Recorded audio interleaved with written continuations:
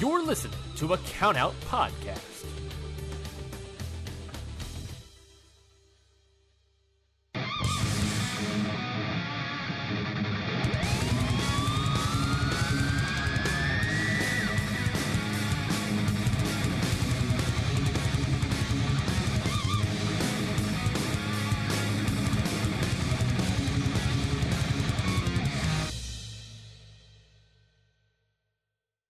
Welcome to another episode of Your Dose of Death. As always, I'm Lauren Rosenberg, joined by my illustrious co-host, Michael Servino. We're really just kind of shooting the shit today. Literally recording this at 8:14 my time, what is 9:15 in Atlantic City, New Jersey. Late night hours. We're hustling and bustling only for you guys. There's a lot to talk about in the vein of things because Saturday night, yesterday as of this recording, there was a lot of interesting stuff happening in the world of deathmatch wrestling as a whole. We'll get into all that. We'll give our takes. Incidents seem to be the narrative of yesterday's independent wrestling landscape, from a flaming boot to a near concussion or two to staple boards. We'll get into it all because God forbid, we have some interesting takes on these and much more, just so you know. I first want to give my sincere thoughts and prayers to Travis Dykes, which gets us into the first thing. I don't know if any of you've seen or if it hasn't got around yet. It's going to get around this week. Travis Dykes suffered some really serious cuts. For the sake of this episode, if it's going to be on YouTube, I'm not going to show you this because I'm pretty sure it would be taken down in a heartbeat, and I don't want that happening to the network or ourselves. Yeah, we can't show it. It's very, very gruesome. Back cut open. It was at TPW with Josh Crane, which, by the way, I don't want to talk that poorly about a talent, but I do not tolerate talent trying to get heat off of a spot that I've been hearing that should have never probably happened. I've heard from numerous sources and people that have either watched the show or have seen clips. They said this spot should have never happened. Do not know why it was even a thing. The match immediately had to be stopped, and Crane decided to boast about it on social media, which again, I don't want to talk too poorly about this, but I cannot in any good conscience be like, oh yeah, well done. This took things too far. I think you would agree with the same sentiment. I'm not too sure. Well, this is disgusting. Like, straight up, it looked like his back looks like a piece of meat, like that at a butcher shop. Like, and I don't want to see that stuff. I really don't. Like, there's a limit to what you and I both enjoy, and that might surprise some people because we're, deathmatch wrestling fans. But there is like a kind of a line that you don't really cross, and I don't really like that stuff. And man, like, that's gonna permanently really hurt the guy. So I can't support that either. And this wasn't like Sakuda did it last week with Kasai. Yeah, I was gonna say that was the other thing I was gonna talk about with this. Sakuda and Kasai did almost virtually the same kind of thing in a different variation, and no one's talking about that. It's like, Sakuda got really nasty cuts, but it's not Kasai's fault. But I feel like because Sakuda went into it like with a lot of experience and knowledge. Yeah, like he understands. I don't think this guy maybe understood the ramifications of doing something like that, or maybe he wasn't told. I mean, I haven't really heard of him that much, so I would err on the side of he's probably kind of green, right?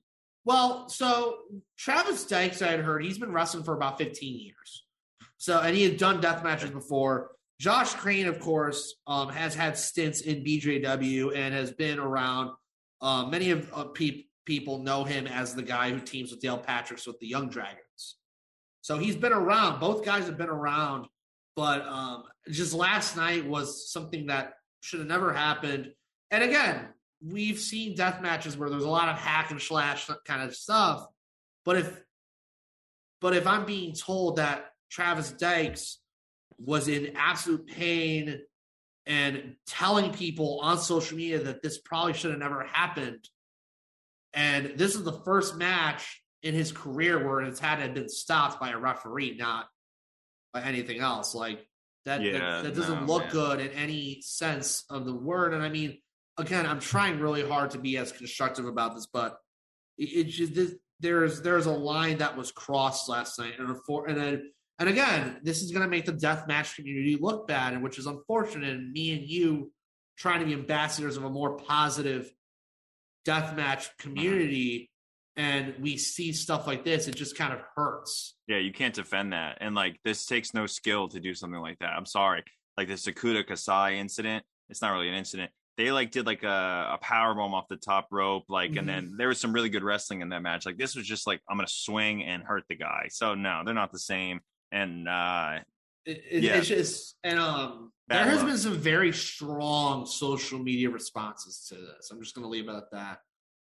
Certain promoters have even chimed in on this, and I think that tells more of a story than just the incident itself and the ramifications. The ramifications are going to be very high for this, and I think this isn't a work. I just want to put that out there. I know with wrestling, there's supposed to be a suspension of belief, and sometimes things are shoot or work. This is not a work. This is real life, and I mean, luckily, I've seen on social media Travis is feeling better. He's getting a lot of support from wrestlers and fans alike, and we send our support to Travis because. Again, this is a spot that should have not happened. Have staples ever been used like that? This is the first time I've really seen staples. That's what I'm saying. Like, did they know this would happen? No, I don't want to insult TPW. Again, we should put this out there. We should probably do this as an intro every time. Our opinions are not associated with any promotion. Our the words that we say here and now are not affiliated, or we are not being paid by anyone to say these things. This is just two guys who are fans of the genre putting their 2 cents to everything. And TPW, I don't know who made that weapon or who or what, but give or take, this is a really, really bad situation that could have probably been a lot worse. This is how athletic commissions get involved. Exactly. I mean, look, there's already athletic commissions out there in Maryland, in Kentucky, in Missouri, in a lot of these certain places that if they see this, they're going to be like, yeah, this kind of stuff is not happening in our. That's ammo for like, don't come to our state, you know? Yeah, basically. Yeah, and that sucks because there's some good stuff out there. Dude, there's some great stuff in this genre, but there's some terrible stuff too. Yeah, we have, I think me and you have both seen our fair share of life or death incidents. Of course, I mean, we could go all day about that, but we're not. But yeah, and in the meantime, I just want to give my best wishes to Travis Dykes. For sure. Wish him the best in recovery. Take the time you need, man. I know you've been doing this for 15 years, and this is the first time, as he put out, in 15 years he's ever had a ref stop a match of his, which I mean, he's had good marks. It seems like he's a guy who's had good marks with people, but unfortunately, I'll just say, I mean, this is some goof stuff as some outlaw mud show stuff. As yeah, I was gonna say that's another guy, but we're not gonna get into that because God forbid. But anyways, I just want to get that out of the way because that's something that I believe is going to be a hot topic for maybe the next week or so. So yeah, want to get that. Then also, of course, Incident 2. Yeah, Incident 2. And then the other kind of incident, of course, we're talking about GCW LA. The big story coming out of that, of course, is none other than everyone's favorite New Jersey resident, Joey Janela, doing a flaming super kick to Drew Parker, which, by the way, won the match. I don't want that to be overshadowed here. Joey Janela did a super kick with a flaming boot to Drew Parker, and unfortunately, it seemed Joey suffered a few burns. That fire was not going out. I'm going to say this about this spot, and I think there will be people who will say the fire spots are unnecessary. I'd say probably, because if you don't know how you're going to do them, and if you're not going to practice enough to do them, and you're just doing it on a whim, it's almost 95% of the time not going to go well. I don't really like them. We've seen flaming tables on TV. We've seen flaming elbow pads from Schlack for years. We've seen a lot of stuff here and there with fire, but most fire spots are not going to go the way you want. It's so I have a friend who's a deathmatch wrestler, Sadie Suicide. Okay. And she's like really into like fire breathing. She's trained at it. And she told me that whenever like somebody says like, I want to do a fire spot, and she's like involved in the conversation, she'll like be like, absolutely not, don't do it, because it's so unpredictable and dangerous. And like, that's her years of experience. And like, that's, it's true. It's so unpredictable. And I've seen fire go wrong so many times. I have too. But I will say this: people that are like really on Janela right now, and GCW saying it's like a mud show, and why would they even try something like this? Well, you know who does this all the time, and everybody loves it, who watches this? Keno from Pro Wrestling Noah. He literally lights his.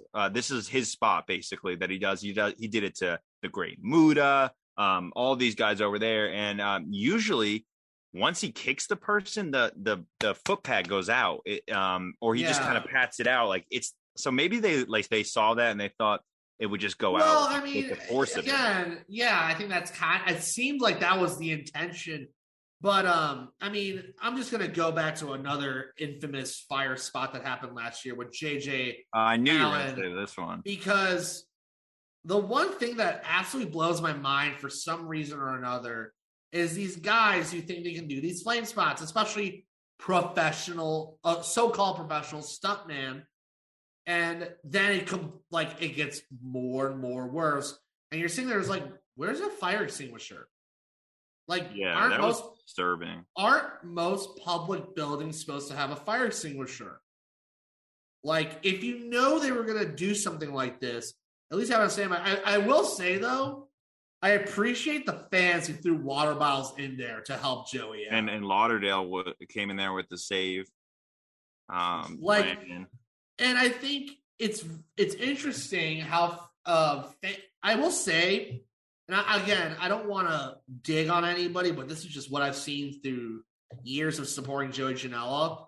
The Joey Janela heat on the internet wrestling community is some of the most appalling stuff I've ever seen in my life.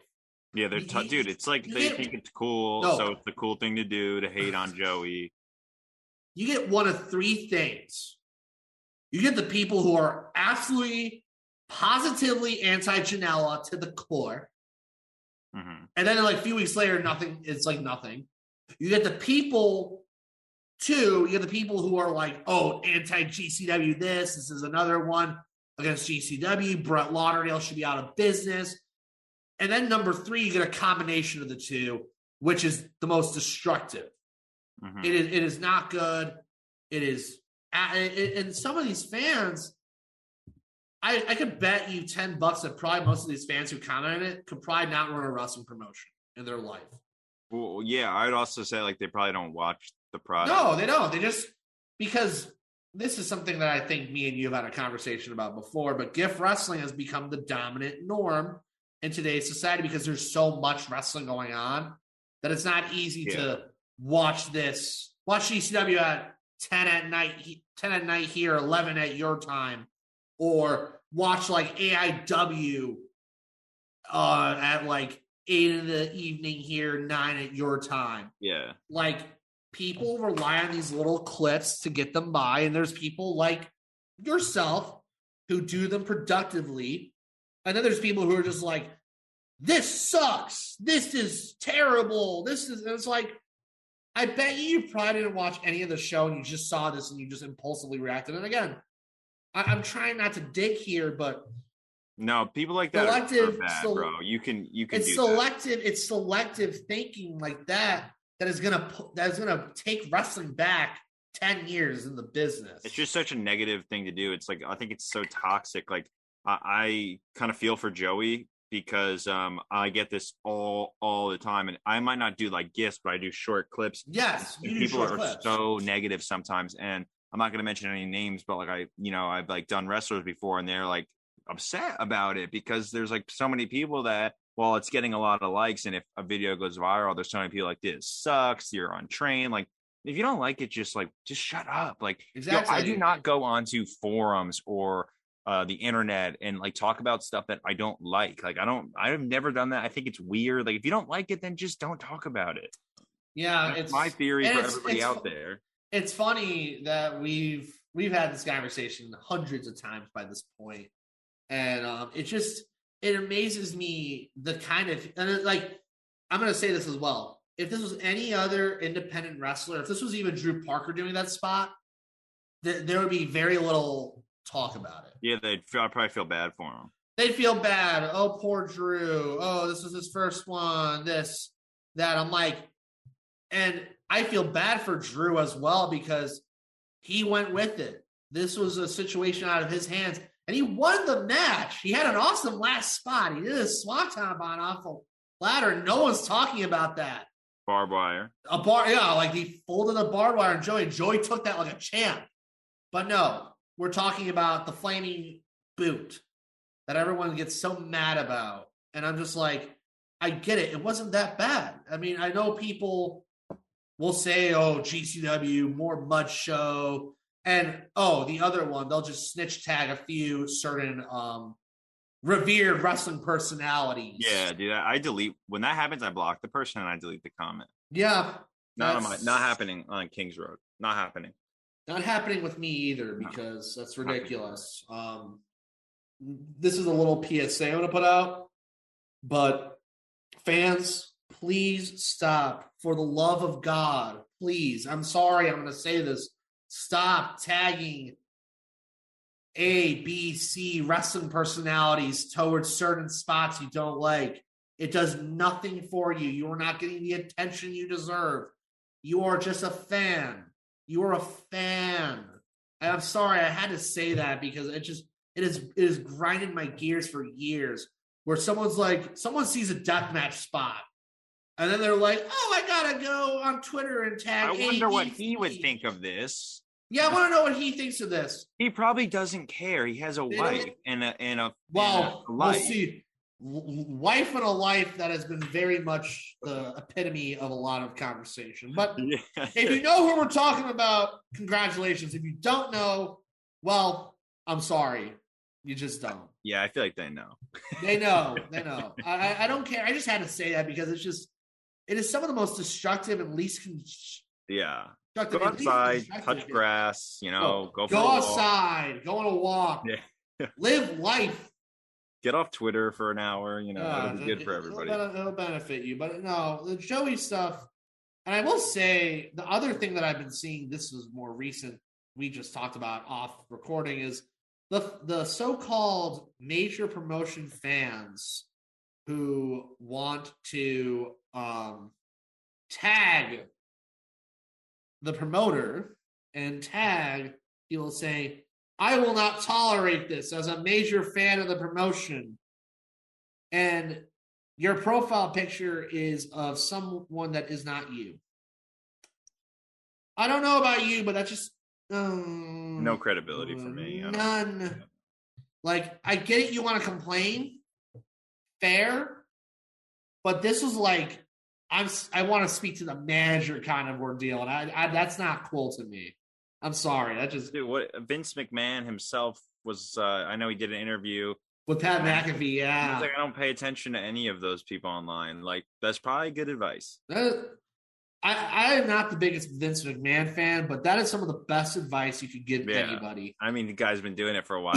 I think he probably was one of the greatest heels to ever be in the business. He is. Mm-hmm. He was the heel, so I do respect him that. But man, that is some good advice. So, anyways, that's the Joey Janela stuff. I mean, good for Parker though. No, good. I'm so happy, Drew. I'm happy Drew's back here. He's got a really awesome set of matches. This was only number one. I'm really excited for the Ares match. If you guys know me outside the deathmatch world, Ares is one of my favorite luchadors. Yeah, he's awesome. I met him at Hammerstein. super cool dude. He is really nice. I met him as well at VXS, and that's the promotion they're wrestling for. So shout out to Isaac and VXS. Y'all should order that on Fight. Yeah, I'm really excited. I'm gonna order that because that show top of the but that Lucha Extrema with Drew is gonna be absolutely awesome. Yeah, it's gonna be good. And then we got Parker participating, obviously, in the big Tournament of Survival weekend. And of course, the other thing before that, Vegas with him and Rina Yamashita teaming for the first time ever, which is very interesting against team. How do I put this team? I'm trying to figure out a good way to. It's Alex Colon and John Wayne Murdoch are teaming together. It's teamwork. I almost want to say teamwork. Can they coexist? Obviously, they're not going to coexist. No, it's going to be fun watching that completely disintegrate before our very two eyes. But you know, man, I love Rena and Drew. I can't wait to see that. Yeah, that's going to be really fun. But yeah, it's like I love the Murdoch was on Twitter. He's like, "Hey, Brett, how can you do this to me?" And I'm like, as a joke, I was like, I put a GIF. It was like, I don't like teamwork. And I'm like, hey, is this you? Dude, it's going to be great for it's going to be a great advance. The hardcore deathmatch community that like everyone picks their sides, Cologne or Murdoch. Now they're going to be together. That's kind of cool. It's actually a good idea. I'm just going to say this, and all you Twilight fans can come at me later. But Team Alex or Team John Wayne Murdoch is better than Team Jacob and Team Edward. That's true. Just saying. I know there are Twilight fans that listen to my show, but y'all, Team Alex or Team John Wayne, that's the real battle of 2022. And of course, TOS, he's announced first round against Cole Radrick. Just kind of a recap. So Drew Parker versus Cole Radrick was announced for TOS round 1. Rina Yamashita versus Hoodfoot was the other first round. And of course, if you want the rest of the details of TOS, head on over to our last episode where we kind of fully go into the coverage of it. But of course, there's still 2 more first rounders. And one thing we didn't cover much, and I should apologize for this, we didn't cover the Deathmatch Hall of Fame inductions. Okay. Of course, if you guys are curious, this is probably one of my favorite classes. I mean, last year's was really good, but this might trump it. This is like CZW to the This is literally like CZW, IWA Mid-South at its finest. Yeah, this is awesome. I mean, you had Toby Klein, you have Wife Beater, you have JC Bailey, which for us Midwest Deathmatch fans, JC was really the first guy to break out. I mean, if you really want to go that deep, Danny Havoc, because he's telling a cylinder Iowa transplant. Yeah. But I mean, JC really represented the Midwest deathmatch scene so well. So I'm so happy to see JC getting his flowers here. A guy I never thought this was even possible, to be honest. I mean, he was a Indianapolis, I believe he was an Indianapolis, Indiana kid. Yeah. So those are the 3. If you're curious, Madman Pondo's inducting JC Bailey. They got Deranged to induct Toby Klein. And I'm trying to remember who's inducting Wife Beater. Oh, Nick Mondo. Sick Nick Mondo is inducting Wife Beater. But of course, VIP for that. I did too. I believe tickets are still on sale for the Hall of Fame. VIP's fun. If you haven't done it before, it's fun. You get to sit with a couple of wrestlers, maybe even someone from the Hall of Fame class. You never know. And you just get to have a good time, some drinks, just have fun. I was sitting with Effie and Jimmy Loy last year. Shout out Effie. And thank you for instilling my love of Diet Coke. Thank you. I know me and him had a whole discussion about Diet Coke. It was so great. Good. Yeah, right. I'm a Diet Coke guy too. So it's great. But no, it was fun last year, and this year's gonna be no different. And then of course COS, John Wayne Murdoch, Alex Colon in the cage. Cardona returning to the show. Cardona, Lufisto versus Masha, which I'm really excited about. I hope they death it up. No, Lufisto ain't a deathmatch lady, but she's done a few spots. She's done a few spots, but I think for me, that's just gonna be a pure match that is just going to really be awesome. Lufisto is truly one of the greatest women to have ever been in an independent wrestling ring, honestly. Mhm. I've seen such amazing matches with her. And then, of course, I mean, if you know from Shimmer, because Dave Prazak, the brain mind behind Shimmer, for all us Illinois people, we can brag about the great Dave Prazak.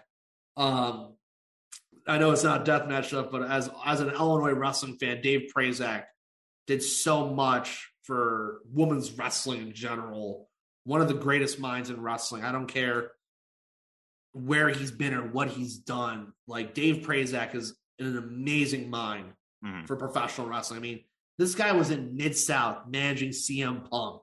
That is how long his lineage has gone. He just did a promo for them too. Yeah, he did. He did a thing for IWA Mid-South. I mean, he has benefited so much from being in Mid-South. I mean, I remember his Independent Wrestling Hall of Fame speech that I was at after Punk basically told him to go Ian Rodden on the crowd. Dave was like, I know Ian Rodden definitely has a reputation, but there is not a greater mind, one of the greater minds in wrestling than Ian Rodden. So yeah, we love that. Dude, Ian's the man. Uncle Ian. I always call him Uncle Ian. So probably the greatest indie promoter ever. Man, he's up there. There's no one that's been doing it for 26 years. Yeah, that's something that has always crossed my mind. It's like CZW went up, but they're back? Question mark. And yet Ian Rodden's still running strong, whether it's in Jeffersonville, Indiana, Indianapolis, or running King of the Death matches with 24 guys and 12 women. He's done it all, and I mean, he deserves credit for that. So yeah, I mean, he deserves his flowers. I would put him in the Hall of either the Indie or either Hall of Fame. I mean, yeah. And also, mind you, he was one of the first American wrestlers to really bring deathmatch to a modern platform in ECW, the Taipei Deathmatch. Him and Axel. Like, honestly, a lot of stuff is because of him. Here. Yeah, it really he kind of is. I know we've talked. I know AEW fans love to brag that Don Callis was the invisible hand, but to me, Ian Ron was the invisible hand of independent wrestling. Yeah, dude. He I feel like you could thank Ian for like Punk, really. A lot of Punk really got his start with IWA, but then Punk really elevated himself in Ring of Honor. And of course, I should just give kind of a shout out to Sean Taggart, of course, the host of Pure, the introspective, unofficial Ring of Honor podcast for the Countout Network. I know he's been going through some stuff. Want to wish him the best in the return of Pure very soon. But anyways, really Punk, IWA to Ring of Honor to WWE to AEW, is it with an MMA stint here and there. He's evolved. But anyways, we're now going so off topic. I don't even care anymore. So yeah, sorry about everyone. No, that's fine. You know what? We'll keep it all on, as we say. It's no holds barred, baby. I want to get into the show that you were at and officially sponsoring. H2O presented Tremont's Deathmatch Tournament number 2. This time a tag team deathmatch tournament. I will say this, out of H2O's deathmatch tournament attempts, this might have been the best one from the actual deathmatch tournament they did with Jimmy Chando Lion winning to the first iteration of Tremont's deathmatch tournament to this. This was a really well done tournament. I like that the stiffs were not as outrageous in the beginning. It made you wait for all the goodies. Mm-hmm. But they did incorporate some glass into the preliminary round. So they did. That was a big complaint of mine. You guys know me in the glass. I love it. So I will say, out of the first round matches, I think the best match, and I know I was on the Countout Discord having kind of a watch along with people. Jess Moss is still very newish, but her and Declan versus Louie and Bam was probably the best match of round 1. I also liked Mitch Vallon and and Anthrax versus Schlack and Dude, he got the Storm of cut Entrails. so bad, bro. Like he got sliced on his cheek. And he had a deep gash, and he had his lip cut open. Like, man, jeez. And I also like it wasn't really. It was kind of more hardcore oriented than deathmatch. Yeah. Oriented, but I thought the Austin, Luke, Kennedy, Copeland, like ladder match with Lucky and Dylan, that was sick, bro. That was a good match. I thought that was more of a hardcore match. But I will say this: Austin's really good. Austin's good, but my group, we had a bit of a few gripes. I think for one, Kennedy and Austin could really benefit from a wardrobe change.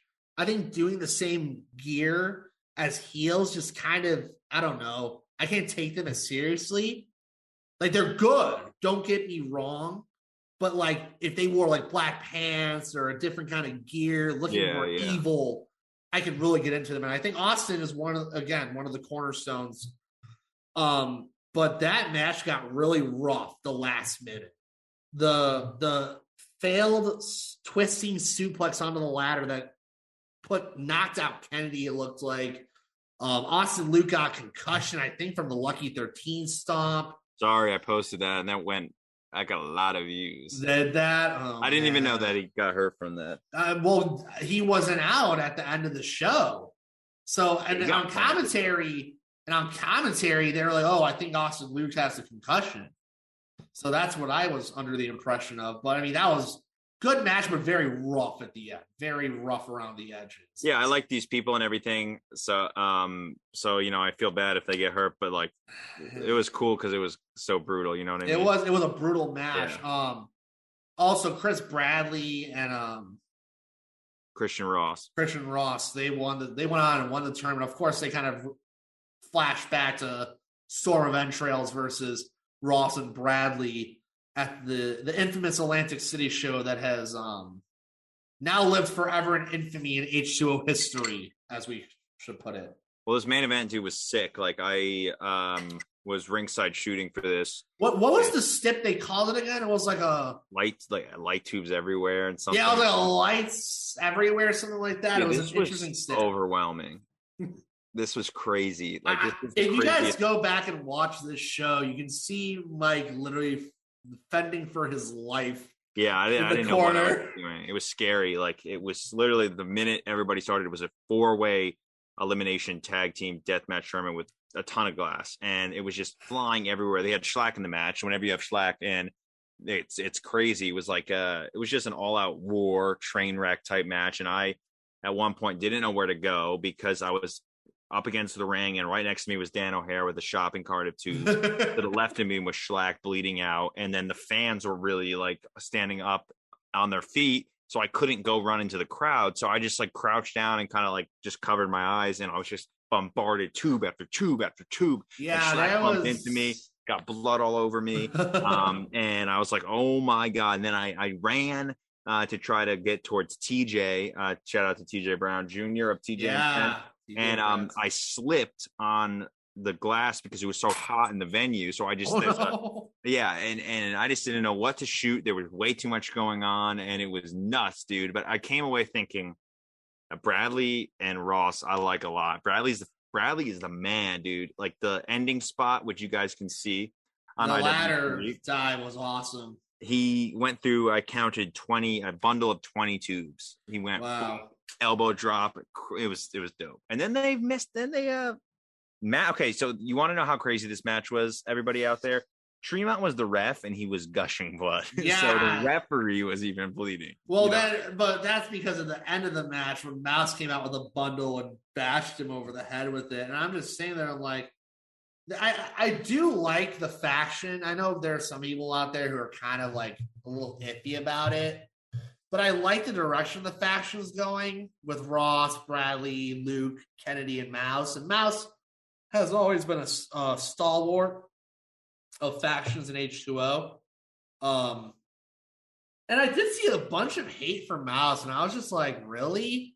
Like, I think they're saying for a rematch with Mouse and Tremont. And I actually personally enjoyed the match with Mouse and Tremont. It was that no barbed wire match they did at H2O. I thought Mouse had the best sell job of any wrestler that Tremont had ever wrestled. I like He Mouse. was selling everything. And like, you don't have to be that great of a wrestler to understand like that selling is so important because you're trying to suspend reality with these matches. If you can sell just a little bit, it goes a far way. And Mouse can do that.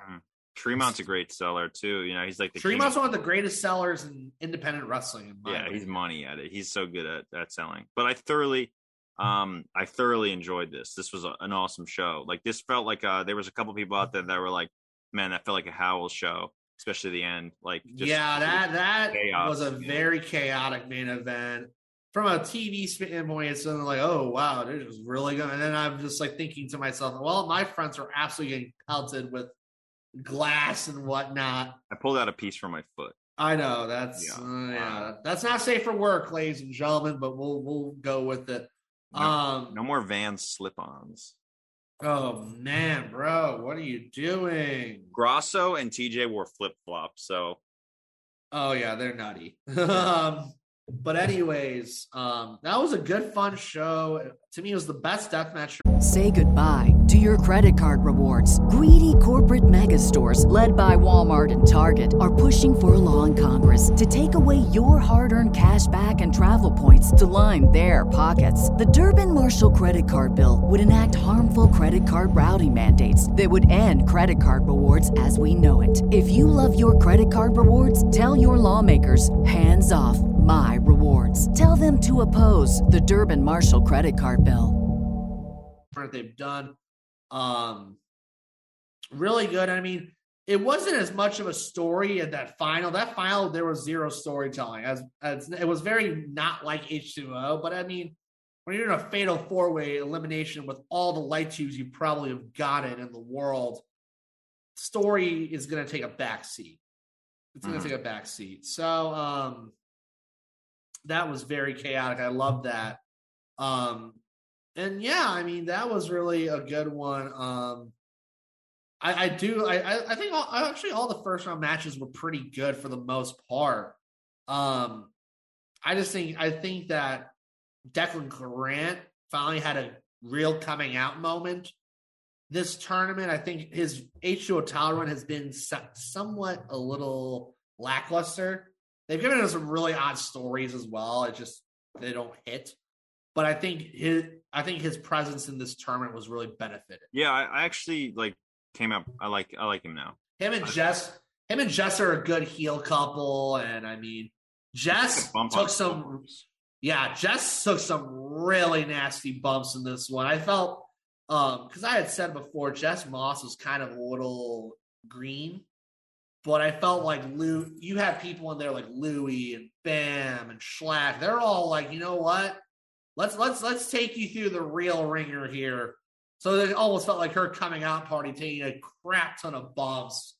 Dylan McKay too for the death match. And I feel like this was kind of a death match coming out moment for him.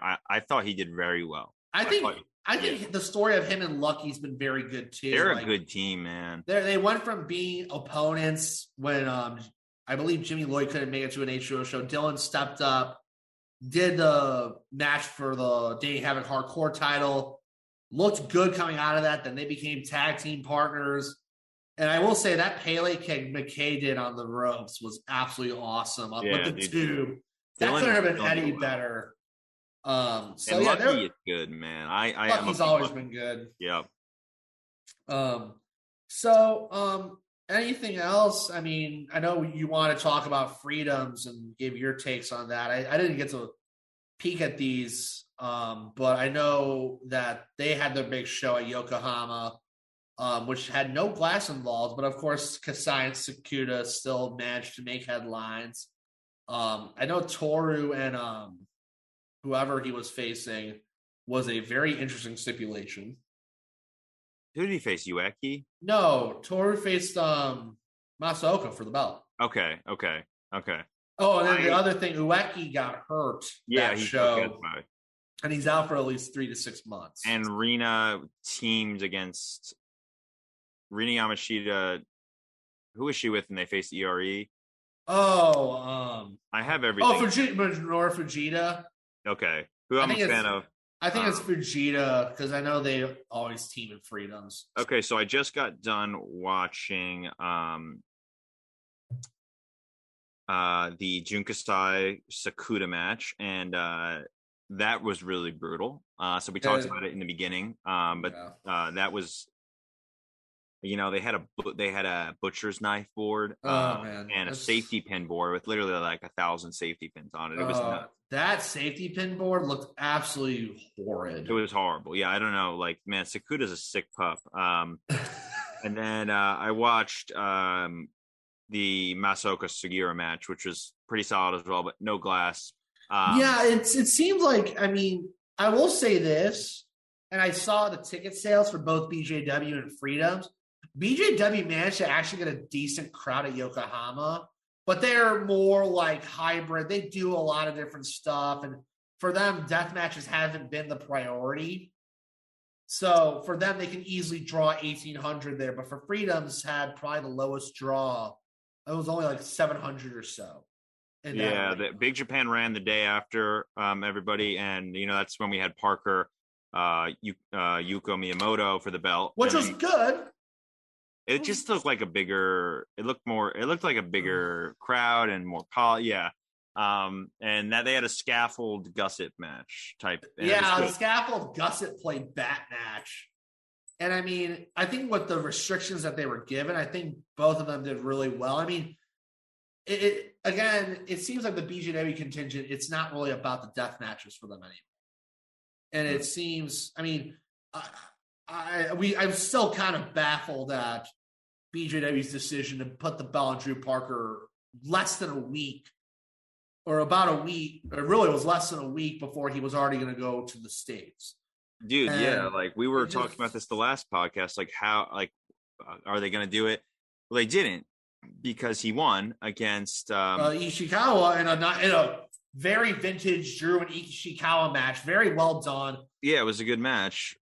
I thought though, like Ishikawa, is a guy they could rely on. Like if Drew's leaving, it was their young ace. Then you could have put Ishikawa in that same spot, and they didn't do that. No, he came out, he won the match, and I was like, okay, that's winning, good. Cool. He's going to bring the belt to the U.S. And then he took to Twitter and said, I vacated the belt. That made Ishikawa look bad. Why couldn't he just win then, Yeah, it's just, I don't get it. And I know there was supposed to be some match for the death match belt. I don't even exactly know what it is. Like Ishikawa, Miyamoto, Ito. I think it's basically like their entire deathmatch division, like some 6-person match. Okay. I don't even know anymore. I want to cover the internationals as much as I can, but it's just hard when you're getting results like this and you're getting just some really silly results. Yeah, I tend to find myself watching a lot of old Big Japan, and I like Freedoms, but the old Big Japan stuff, I don't think you could top that. So they're on YouTube, a lot of them, illegally, there are. Which we don't endorse, but you can find them, and you can find them, and it's so much better than like the stuff that's now, going on now. I will say Freedoms is really the deathmatch company in Japan. That's been proven over the last few years. I do have a lot of love for Big Japan though. So I hope they find some young stars. Which will probably get another Ito title reign. Yep, old man Ito title reign. Get ready, ladies and gentlemen.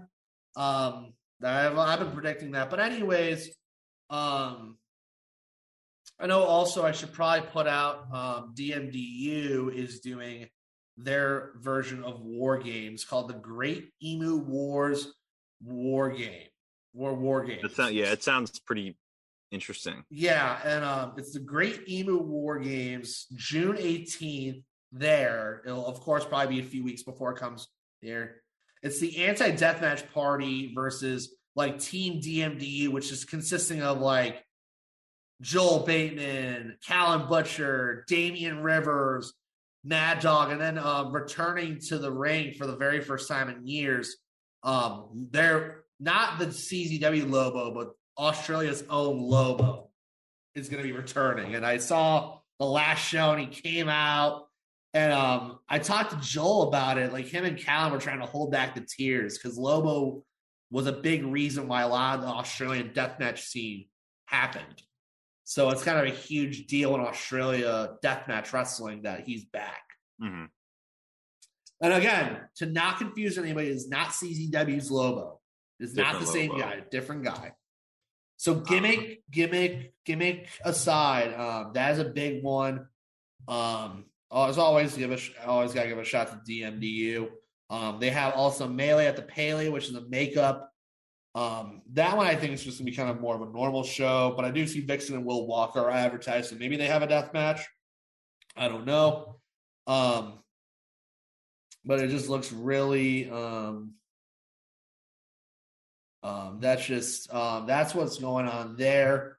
Of course, Joel Bateman's coming back to the US here starting at the end of June, going to the beginning of July.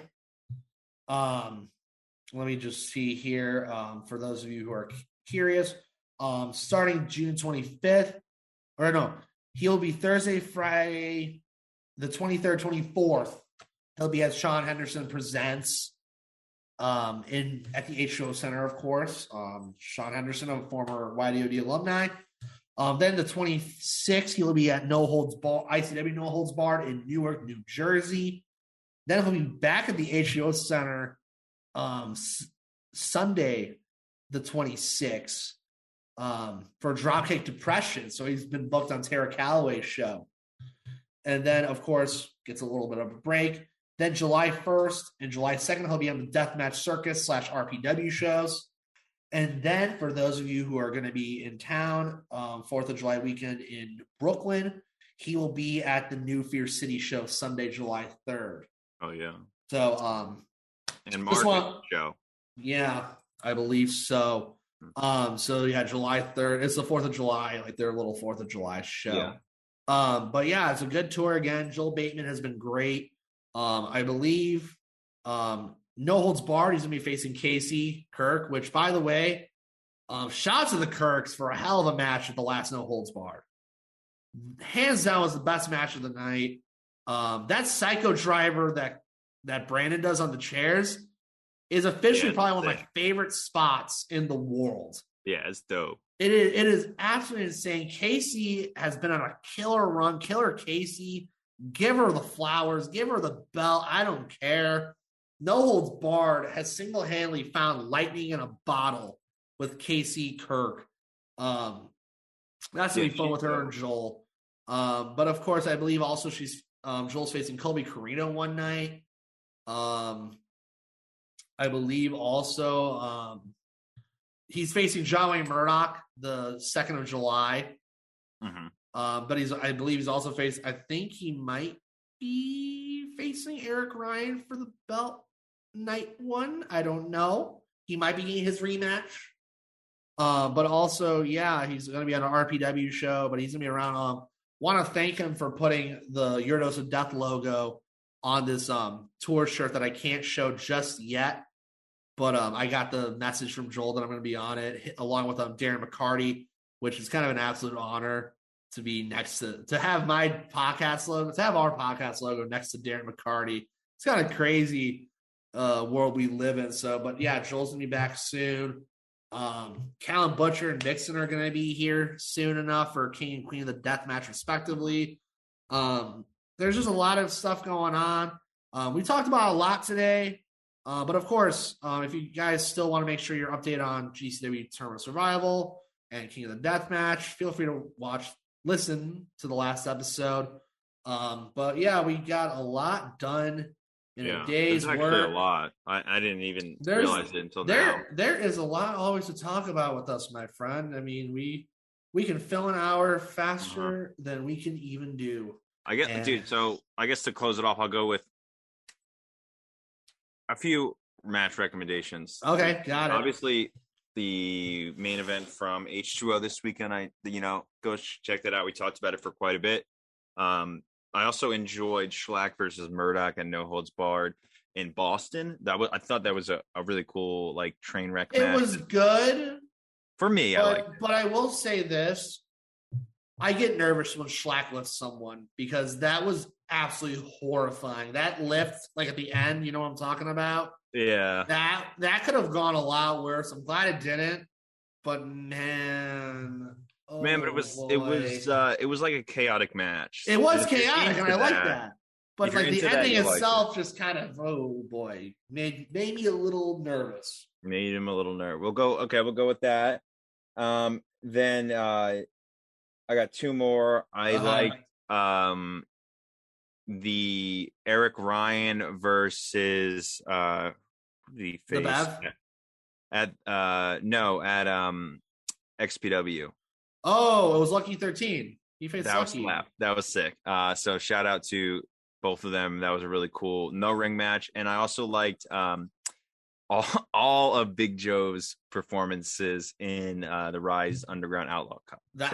Outlaw Cup.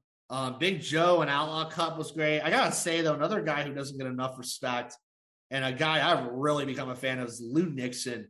Lou effing Nixon. Get on that dude's bandwagon. It is crazy. Like, we've seen like professional fighters get into wrestling, but we've never seen a guy like Lou Nixon be like, oh, hey, I'm a professional fighter, but I also love just being glass. And you're just like saying, I watched him and Donnie Darko. That was the match I was going to say was a great one. Those two had a hell of a match. Absolutely wild. Lou Nixon and Cologne also had a hell of a match. That was good. Yeah. It's just Rise Outlaw Cup. If you haven't seen this, it's going to be on Smart Mark, I believe. And I want to thank Big Joe for getting me a copy as well. He's a longtime listener of the show and good friend.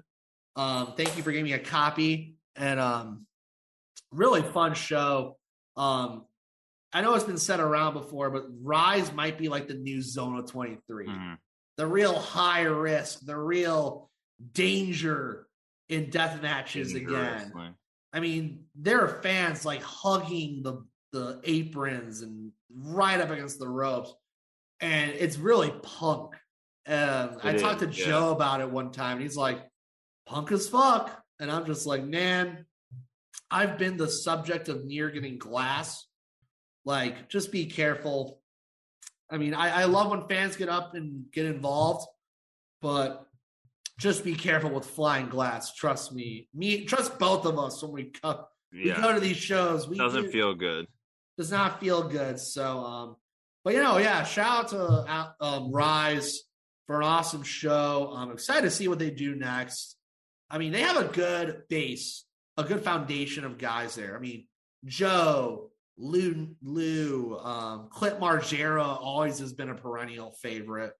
And then you bring in guys like Alex Colon who love that the international scene of deathmatch.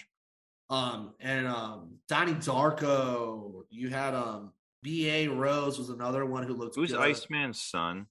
I think it was that Jack, the guy with the face beater, Jack Harpo or something like that. I thought it was cool because, dude, the skinny tubes don't give you as much of a pop as the big ones in the U.S., so they were swinging them extra hard to make them pop. Yeah, it was wild. Yeah. And then the end match, of course, with Joe and Colon was absolutely wild. The two of them just went through absolutely everything. So, definitely a good way to end it, giving shout out to Rise. And definitely go check that show out. I believe it's on Smart Mark.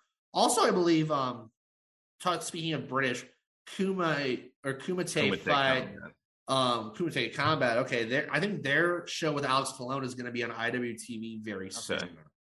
I think it was Donnie Darko and Alex Colon was a match. If you've seen the clip of Alex Colon with the weed whackers to those tubes, looked absolutely horrid. I believe Clint Margera was on the show. That was like in the middle of some like town square, apparently. Yeah, it was a beer garden. Yeah, the beer garden, like middle of town square, and looked really cool. So another promotion that's on the rise, and they just announced Cal Butcher is going to be debuting for them this summer. Okay. As well. I think it's going to be him and Clint Margera for the DMW Deathmatch Championship in the future. So that's going to be really fun. So definitely a lot to look forward to in the UK scene. Definitely keep an eye on them. So I think kind of to wrap it up though as well, just want to give kind of some thoughts. Deathmatch wrestling is something that those of us who like it, we like it. It always pains me when I see stuff about incidents, and it pains me because it's a mark against the community, and I think it's not a good representation of us.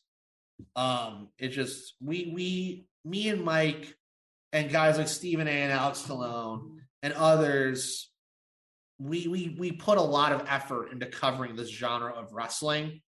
And when we see things go wrong and see people start berating it, it just it hurts a little because we're putting in such hard work. We're putting I'm dead serious. We try our best here at Your Dose of Death to cover the genre as best as we can. And we see these kind of things and you're just like, oh man, this again. So yeah, I mean, when you see stuff that you just can't really defend, it kind of sucks. It's very unfortunate. So I mean, I just want to put that out there. I mean, we give our all. We come out with episodes bi-weekly. We are literally on the ground at shows or watching shows, and when we see things like this pop up in our news feeds, it's painful. It's a little bit painful. Yeah, so I just wanted to put that out there. And I mean, again, we're not trying to be mean about this, but just be mindful of what's going on in the world. There's a lot going on. So, I mean, with wrestling, sometimes things do happen. And especially with deathmatch wrestling, things can go awry. I've seen it happen so many times where a spot just goes wrong. And it just seems like there's this kind of narrow-mindedness that, oh, this is the one spot that's going to ruin things. This is the one spot. It's like, this has happened before. This is nothing new. One bad accident does not lead to the downfall of an entire genre. I mean, we had the whole thing with a ref cutting his hand. Yeah, I was there for that. Yeah, you were there for that. I mean, and I want to give my best wishes to that ref as well because this is danger wrestling. It really is. I think it's funny. And I'm sure this has been publicly spoken about, was David Arquette, when he did the Nick Gage death match, he thought it was all gimmicks. He thought it was all a bunch of stuff. Yeah. And I'm like staying there, I'm like looking back. I'm like, no, this is real life. These are real light tubes. These are stuff you can get at Walmart. Mm-hmm. This is stuff. So I mean, it's real life. You just gotta be mindful and be careful of what you're doing out there because me and you, we've never been in the ring and don't plan on it. But, I mean, we've watched enough and seen a fair share where we can analyze the little things like this where it pains me when I see people berating. And, I mean, it's one of the reasons I started Your Dose of Death. I kind of just got tired of all this negativity, so I started Your Dose of Death because of criticism like that. So, I mean, it's just something that's been on my mind, especially today, so I just want to get that out. Not to end on a sour note, I do want you to get your thoughts in for this episode. What thoughts have been on your mind over the last really 2 weeks? I mean, like I would just say, and this is always a thought in my head, and I think it's good to think about this, that the people that do this genre, they are people, you know, they get injured a lot, and it's inherently dangerous what they're doing. And you know, like we have a responsibility as fans to respect them, to support them, and to just really appreciate the risk that they are putting themselves through for our entertainment.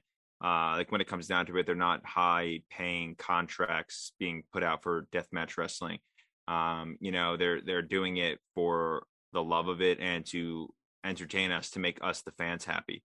And they are, you know, going through a lot to give us that. And it is a lot.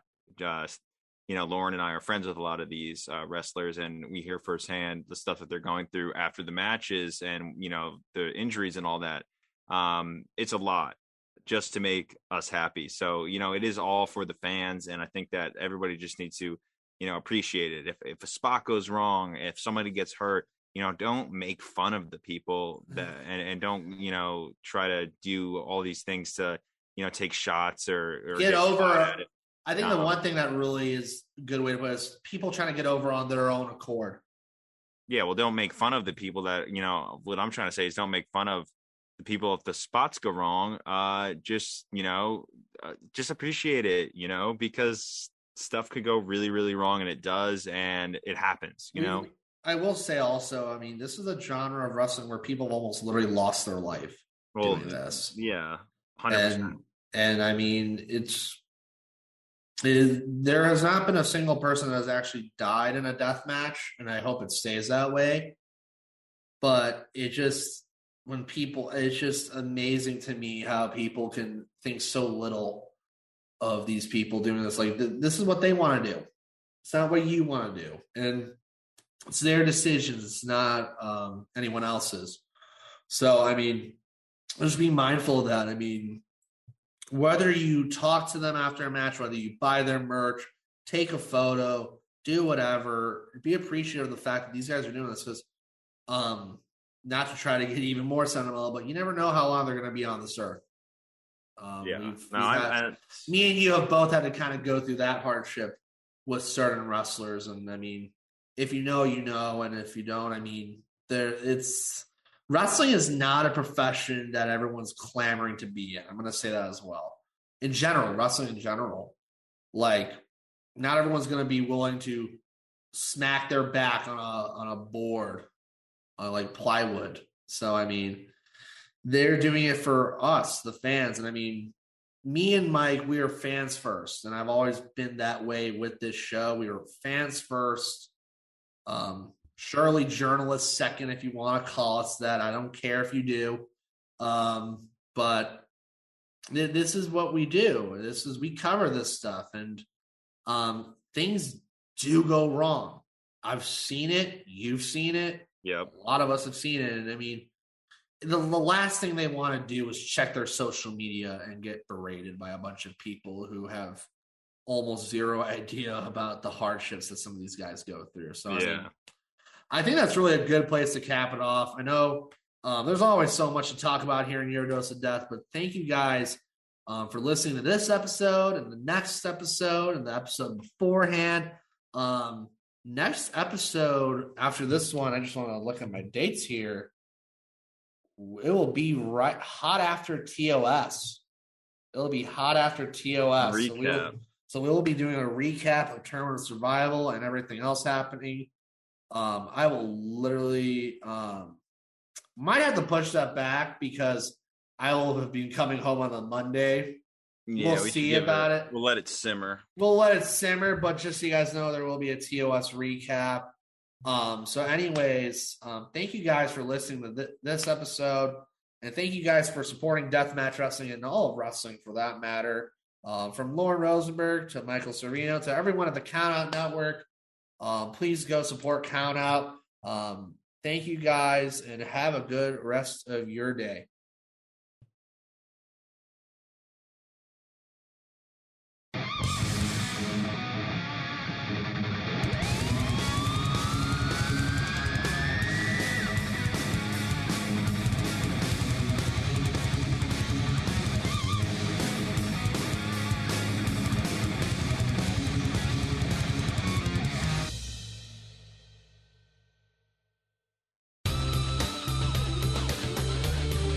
This has been a Countout Podcast.